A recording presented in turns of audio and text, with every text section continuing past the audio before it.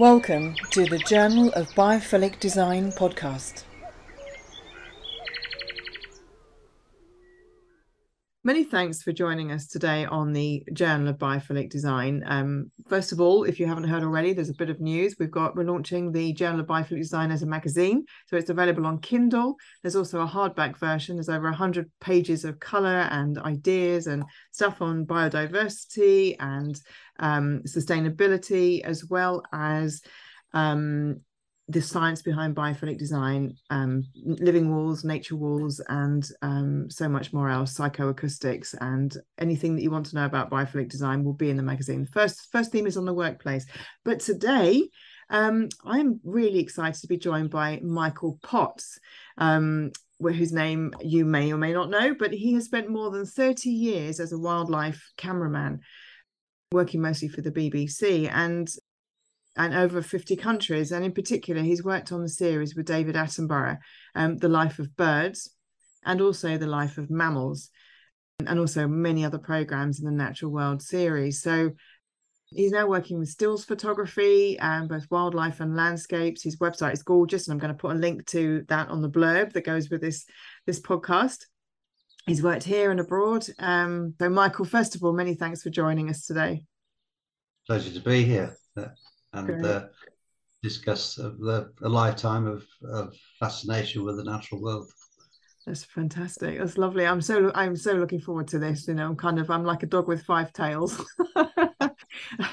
Can you tell us kind of what sort of got you into photography and what part of your journey, what your journey was, please?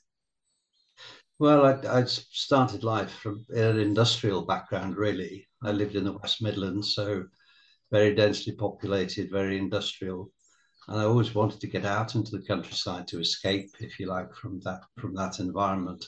And I had a good friend whose parents had a little bungalow out in the countryside, which bordered onto a canal. And we had a double kayak that we used to go down this canal and watch wildlife. And of course, then things were abundant. This was over 50 years ago. So kingfishers were everywhere. So were water voles. So were coots and moorhens and herons. And it was an absolute, I mean, the difference in 50 years is quite stunning, really. And looking back on it, we used to have, in the industrial Midlands, we'd have skylarks nesting on the slag tips from the steelworks. And now they're a rare bird. So it's just incredible what's happened. So I that really sparked the interest in wildlife. We used to build hides and listen to tawny owls at night, and we just used to do all those things. And we were only 9-10 years old, but that sort of sparked an early interest and a need, really, to be in that environment. And I started to ring birds and had a very close involvement with birds by catching and handling them and ringing them for migration studies. And I went on to work in zoos, and that gave me more contact with animals and led on eventually to wanting to photograph them and film them.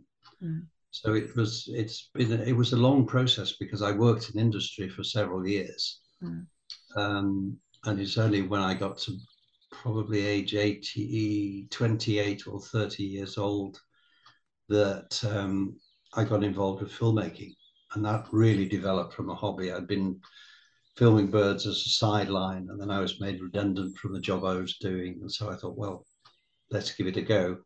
And I spent a whole summer filming a sparrowhawk at the nest and got some fairly unique footage. And I heard through a friend of mine that someone was making a film on birds of prey in Ireland called Cry of the Mountain, which was about the demise of birds of prey, really, the drop in their populations. And so this producer actually bought this footage from me, and that really sort of kick-started my career. And then I got a job with the RSPB Film Unit, and spent 4 years with them before I went into the freelance market, if you like. and started working abroad.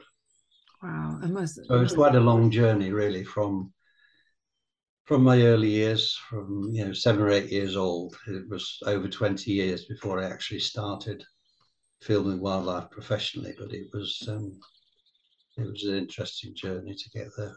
Mm. And then, of course, I've spent over 30 years traveling, filming wildlife, and I always think I was really privileged and so lucky to be in the right place at the right time.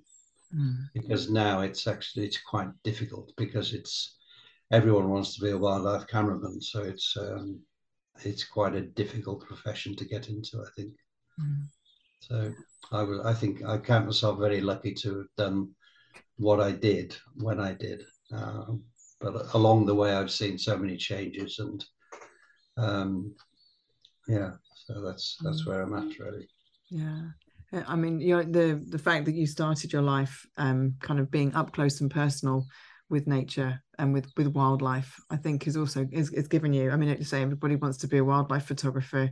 We can all point a camera and sort of get images and sit and wait. But I think it's when you've spent those hours, many hours, actually really up close and personal with animals and feeling the heartbeat in your hand, the birds.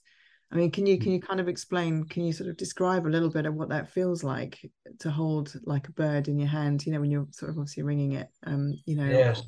Well, most birds you catch using mist nets, so it's especially if you're catching woodland birds, but we also used things called rocket nets or cannon nets, which are used for catching large numbers of birds on the ground, such as wading birds, shorebirds, or geese or ducks, whatever. So it's just actually catching the bird is quite an involved process, and very exciting, to set up a mist net in a woodland and not quite know what you're going to catch. I mean, you might just be catching blue tits and hedge sparrows, but you could catch a tawny owl or a green woodpecker. So it's just the sheer, I suppose it's the hunting instinct, really. But then to actually have that bird in your hand and to feel its pulse and the strength of it, and just see the intricacies of the plumage and the way they're adapted for their particular way of life. If you've got a sparrowhawk in the hand, you can see, the piercing eye and the bill, which is so incisive, and the legs and the feet, which can shoot out to grab the prey. I mean, they're just so supremely adapted for what they do. So that's really exciting to see things in that way. So that certainly gave me an insight into how birds work, and it was a good grounding, I think, for what came later. Well, this is obviously the Journal of Biophilic Design, and as I mentioned before we started recording, people think biophilia is all about plants and sort of air and all this sort of stuff, but it's actually also about surrounding yourself with life and living things in the living world and the creatures. And if you think people are listening to this who know E.O. Wilson's work, who discussed this mostly in the 80s and then beyond, it's actually we have an inherent connection and need to connect to living species as well. I mean, his seminal work was on an ant colony. And it was from those studies that he realized that actually we need, the fascination of life and living systems and societal systems on our planet that's not just ours, I think as well has an impact on how we relate to each other and relate to the earth and relate to relate to the planet, really. And so it was really from that kind of mindset that, I mean, you've worked with a myriad of species, and I mean, you said even when you worked in the zoo, you was working with polar bears and everything. I mean, I can't even, I mean, people, I'm sure there's about probably 90% of people listening to this podcast are so jealous, and and I've probably got 1,000 questions to ask you. For you, why are animals so special? It's a massive question and it's incredibly personal, but for you, why are animals so special? I guess they're all so different. They're so also supremely adapted to where they live. I mean, it's just, you know, I filmed birds of paradise in New Guinea and grizzly bears in Alaska and termites in Namibia, and they all have such fascinating lifestyles. I mean, the termites, for instance, just to go aside a little bit, we were filming, Loughborough University had been doing a study on these termite mounds. And they're huge structures, probably up to 12, 15 feet high, built from mud and clay and sand. And they have the most incredible internal temperature control systems, because the temperature outside can vary from maybe plus 35 or 40 centigrade during the day to near freezing at night. And yet, with all this system of chambers and ducts within the termite mound, they can maintain the temperature within, I think it was plus or minus 2 degrees centigrade. And I think it was actually being used as a model for some modern cooling systems within larger buildings.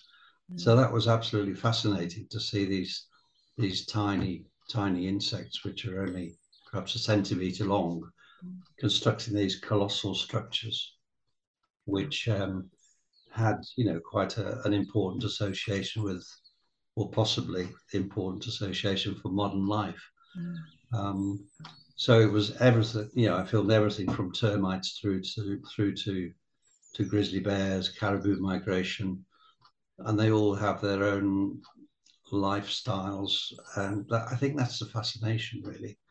And quite often, as in New Guinea, filming things that had never been filmed before, barely seen by Westerners. So that was incredibly thrilling, really, to be sat in a hide, waiting for something to come. You know, sometimes waiting for 5-6 hours, but then to see it and to actually record it on film was so life-changing, really. Yeah, I think that's for me as well. When you're watching these programs, you know, like the things, you know, these, so, you know, thank you on behalf of everybody for actually, you know, having the skill and the talent and the desire to do these things, and the patience as well, because I think you know, we forget we're in our everyday lives, and we go from A to B, and we forget about the impact that we're having. You know, it's like the sort of, they call it butterfly effect, don't they, or the sort of domino effect, or whatever you want to say. But, you know, whatever we do here, the choices we make now, the choices what we put in our buildings, or what we choose to, you know, put, whether we put like bee colonies on our roof, or we create wildlife corridors in our city. I think to be able to, when we see programs like the ones that you've made, and the animals and the creatures that you've documented, it brings home the kind of the realization that what we do, you know, will have an impact on something that we'll never even know about, but that will have an impact on something else, which ultimately will, you know, circle back and have an impact on us. So, you know, people are listening to this who are designers. We all have a choice, and we need to make better decisions, to be fair, don't we, really? Yes. I mean, maybe we could just touch on that a little bit just right now. But you mentioned at the beginning that you've seen such a difference. You know, obviously there's a dearth of animals, that, you know, the species that were so rich and abundant, you know, really, you know, reduced now. I mean, could you maybe describe something to us that you know, that you've really felt, that you've really witnessed a change? Well, I think even just in the UK, that birds that used to be common, like lapwings and curlews and skylarks, yellowhammers, all these common hedgerow birds and birds of wet meadows, they're all slowly disappearing. And really, it's especially with the curlew, it's reached quite a crisis point. Where there are interventions now with people protecting areas and trying to re-wet areas to provide the right habitats. But because of changes in agricultural practices, mainly drainage of wetlands, and as everyone knows, you know, the reduction in hedgerows and more prairie-style farming, this has reduced, you know, the habitat for farm birds massively. But I think it's very noticeable to me anyway, the common birds. have taken a real dive in the last 20, 30 years. Although, having said that, some birds are doing very well, like goldfinches and birds of busy gardens, these mini habitats that people have created. And of course, by feeding birds as well, it's helping the populations.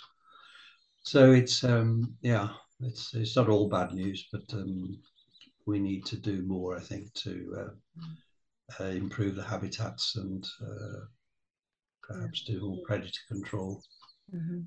Yeah, but it's I was going to, one of the things that when we talk about in this sort of whole biophilic cities, for instance, creating spaces for wildlife, for people to kind of go and enjoy and that kind of thing, to instead of leave your car behind and go walking and walk through a city, or but creating these wildlife havens, and then wildlife corridors, so it's all joined up so that it can go out to the, so do you know what I mean? So and obviously there's a whole bunch of stuff going on with agricultural practices, and I mean, you think about America creating those dust bowls, like you say, that sort of prairie style. I mean, look what happened in America. It's just like the create dust bowls.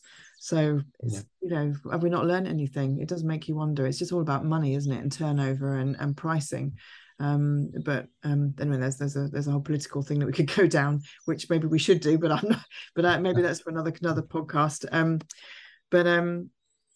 Yeah, so again, I think that's one of the wonderful things about biophilic design, is that we can design better for people, for our planet, for the beautiful creatures and the wildlife that we love and enjoy, and that makes our heart sing when we see the world full of nature and plants and birds and things. I think we have a choice. So I was going to say, I mean, I do photography and I do lots of work, and I think I mentioned it in Africa and India and different places. And when I'm looking down the lens, it's like I have like this sort of intimate moment with whatever it is that I'm shooting, whether it's a leaf on a tree or whether it's somebody. And it's kind of like, I mean, they don't know it obviously because they're on the other side. But for me, it's like almost like polarizes a moment. It polarizes the intensity. Your view of the world onto that subject in that moment, really. Yes, I mean, I find it I mean, it's the excitement, the anticipation when you're out filming of what could potentially come your way, and that's what really excites me when I'm in the field, especially working from a hide, because you're in this little capsule. And it's you're totally detached from everything else, but you just concentrated on that one area where you expect the bird or mammal, whatever it is, to perform. So it's when it actually happens, it's difficult to describe the feeling, really, but you probably get the impact yourself.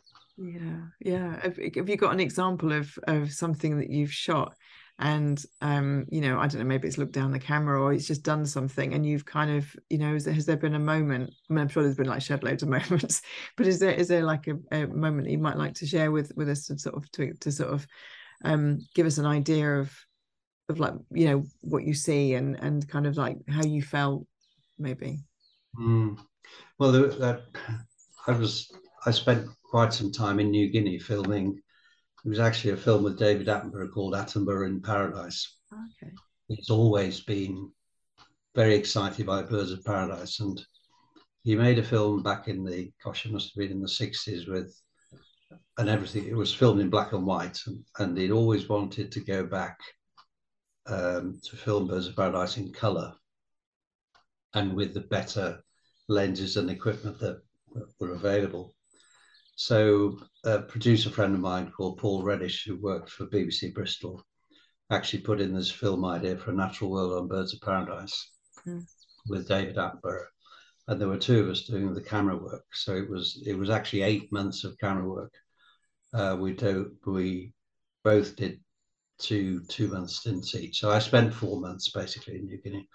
But one of the species I had to film was a flame bowerbird, which is not a bird of paradise, but we wanted to compare the lifestyles of bowerbirds with birds of paradise. Birds of paradise rely on their plumages in their displays to attract females, whereas the bowerbirds generally have a duller plumage, but they rely on these bowers that they build, which are basically avenues of sticks, which they decorate with various trophies. So these might be big, colourful fruits or skulls of small mammals or pebbles or flowers. Or so it was. You got these two incredibly different ways of attracting females. So I was filming this flame bowerbird, which had been seen by 5 Europeans before, apparently, and never filmed. So we built a hide and camouflaged it. It was about 7 or 8 meters from the bower, because they're incredibly timid, these birds, because they're still hunted by the local tribesmen for their headdresses. So they're incredibly timid. So we built this hide and camouflaged it, and it was very exciting because we knew that the bird was going to come to this bower at some point, but we didn't know how many times a day it would come. And so I got into the hide and I was sat there for 4 hours, saw nothing. And of course, they're normally built in very dark situations, so there's not much light anyway. And I was working, this was 20 odd years ago, so there wasn't decent video equipment then. I was working on film. So the light, that was very important to have good light. And of course, when the sun shone on the bower, the bird wasn't there. And when the bird came, the sun was behind the clouds somewhere. So it was frustrating because sometimes a bird came and I couldn't film it. Yeah. And then, of course, it's like never the twain shall meet. That when they actually came together and the sun shone and the bird was at the bower, it was absolutely stunning because it's a bright orange. Actually, just happened to have my book here. I don't know whether you can see that. So that's a flame bowerbird there. You raise it up a little bit so people watching this watch it on the video. So say again. So see, it's a flame bowerbird. Can you see it? So you need to raise it up a little bit more. Sorry. Oh, I see. Yeah. There. Okay. See, bright orange and yellow, lemon yellow. Wow. So absolutely stunning. So to cut a long story short, and it's already quite long. It took 10 days to get 3 minutes of footage. So I think I spent over 90 hours in the hide, just getting glimpses every 3 or 4 hours. The bird would come for maybe 30 seconds or a minute. So it was really a matter of piecing it all together, getting tight shots and wide angles and trying to get off camera shots to make the whole thing cut together. But that was very exciting, really. Just every little glimpse of that bird was like gold dust. So wow. That's just an example of what it takes, really, to get a 3-minute sequence. Yeah. I mean, what we used to work on was 3 minutes a week for the actual finished program. So. Wow, that's a lot of time, a lot of effort, and yeah, it is. It's very time consuming, and I don't know what the programs cost these days, but they must be in the millions. Yeah. Yeah, got to just not less just getting your kit out there, isn't it, and getting all the permissions and everything. The technology's improved a lot too, so they've got drones help a lot, I think, to get all these unique angles on, especially on things like blue whales, where you can actually get the top shots looking straight down on them, which were never possible years ago. So. No, of course, unless you're sort of hanging off a mast and kind of a great big camera, but then even then you're not on top of it unless it's capsizing. But then you only get a glimpse anyway. So really revolutionised filmmaking, I think. Yeah, really. Just you guys talking about the bowerbird, and just as you were saying, I was thinking, some people kind of, obviously I can't imagine any listener to this program because they've probably got that sort of mindset, but I think people think animals are all like just all one thing. the fact that the bowerbird is like decorating its nest. I mean, it's a conscious decision to go and find those little flowers and those colors in order to attract a mate. I mean, there's a consciousness there, isn't there? There's a decision, there's a thought process, there's it's like the intention. But there's all sorts of goings on, with rival males will come and destroy the bower. They'll come in and steal twigs, or they'll we witnessed a complete trashing of one bower where a male came in, just throwing the sticks all over the place and stealing the treasures, as we call them, from the bower. So it's really quite funny. Well, it's not funny for the bowerbirds, but it was, from our point of view, it was quite amusing to see it happen. As a whole moment. Yeah. That's a great thing don't you get bored sitting in a hide for 4 hours, but you don't, because there's always something else going on. You think, oh, look at that snake coming down the tree, or look at that huge spider that's just about to run up my leg, and I did have a scorpion run up my leg. I was sat in a hide with shorts on because it was so hot, and I felt this sort of tickling sensation on my thigh. And there'd been a lot of horseflies around. I thought, oh, these horseflies are a real pain. And I was just about to smack it one. I looked down, there was this little black scorpion just about to disappear up my shorts. So I just managed to flick it off, and it fell off into the undergrowth. But there's always something going on, you're never bored, and it's a very exciting process. Yeah. It's a fantastic ecosystem, isn't it? Like, it's the whole thing. It's a community. It's a civilization. It's everything, isn't it? A whole different world. Yeah, you're working when you work in nature's world, there are no humans there often. Well, it depends where you are, but I think that's a fascination. You're in a totally natural world, and you're privileged to be engaged in recording it, seeing it. Wow.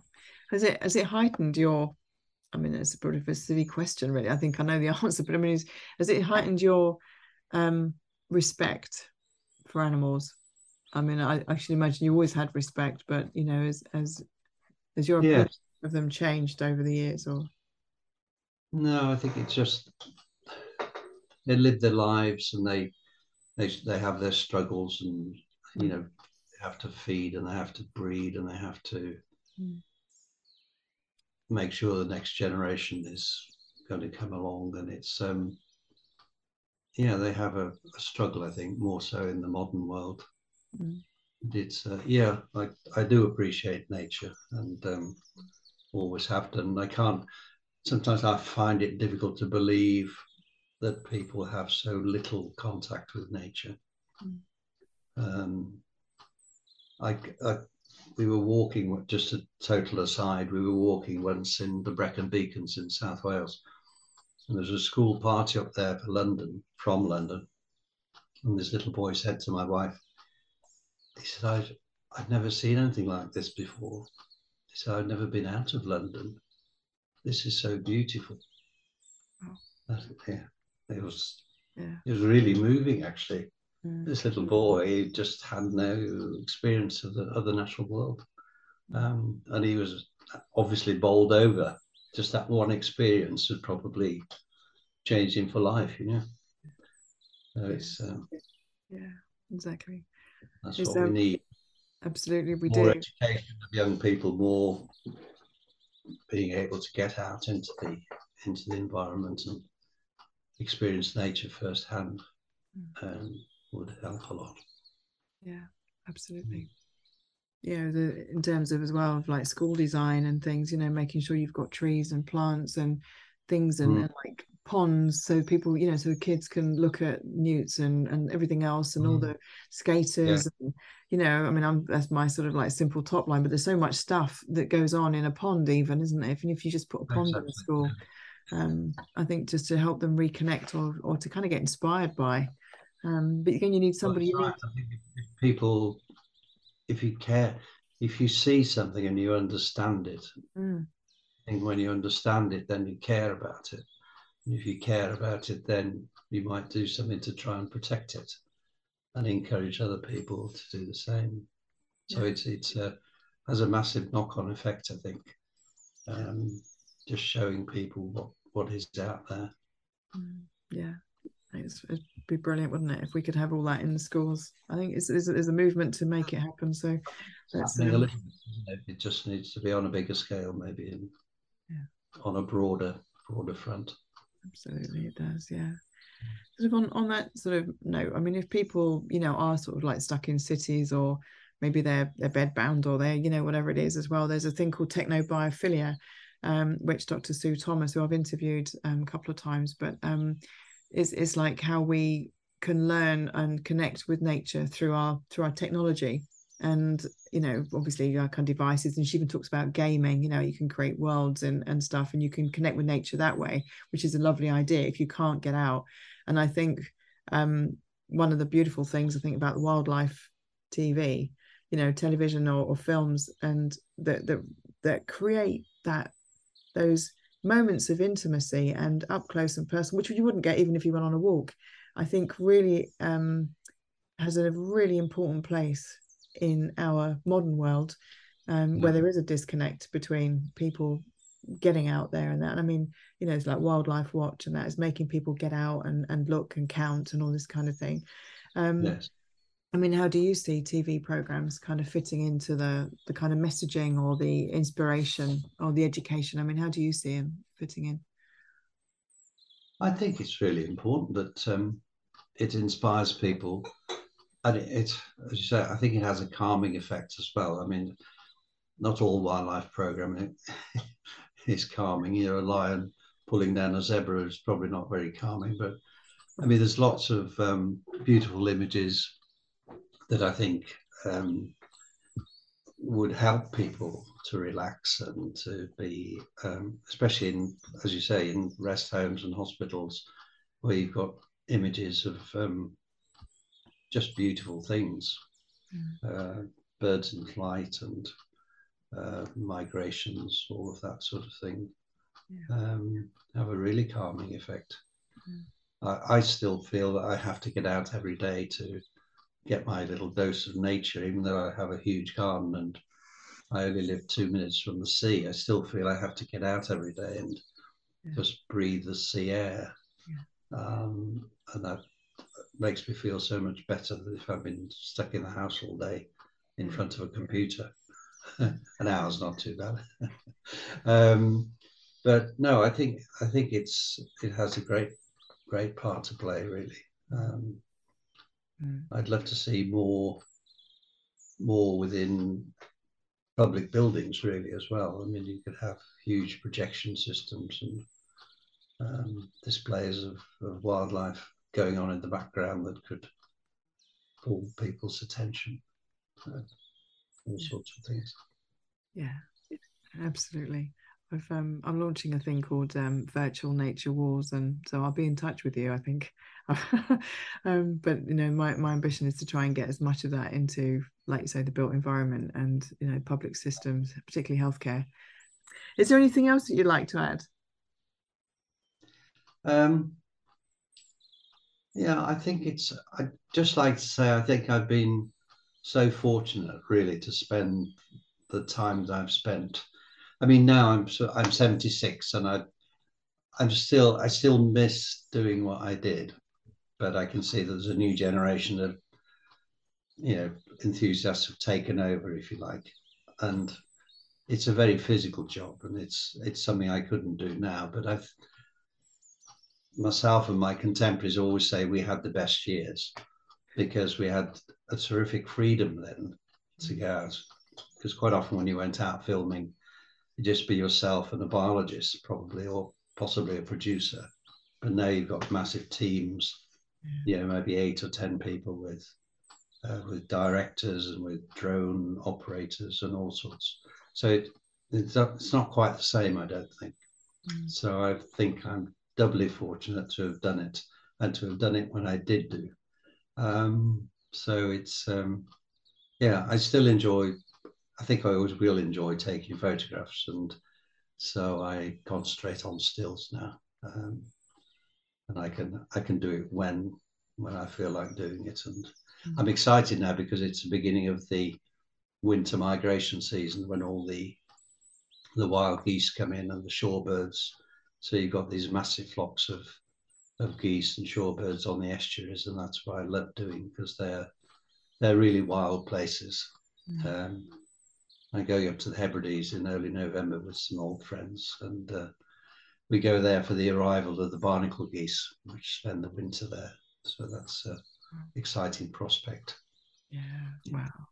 Amazing. And it's also like you mentioned about it's the noise, isn't it? The noise and the smells and the sound, just that. It's like, it's not just like what they look like and everything else. It's like the whole cacophony when you get yeah, it's the environment, it's the smell of the salt air, it's the sound of other birds, it's the huge skies, the movement of the tide.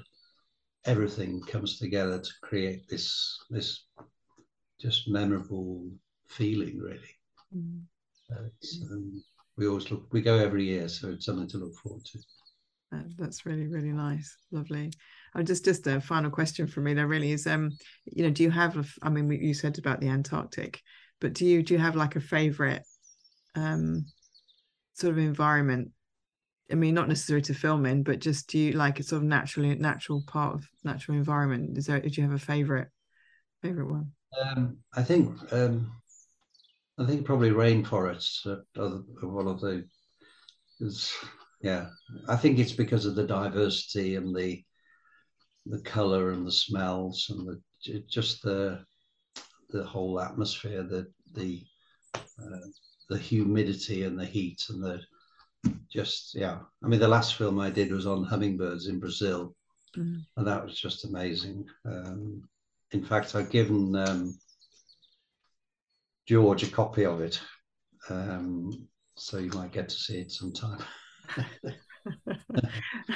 Brilliant. And for the listeners, it's that's George Harvey who did the audio intro and outro for this podcast. So it's George Harvey, mutual friend.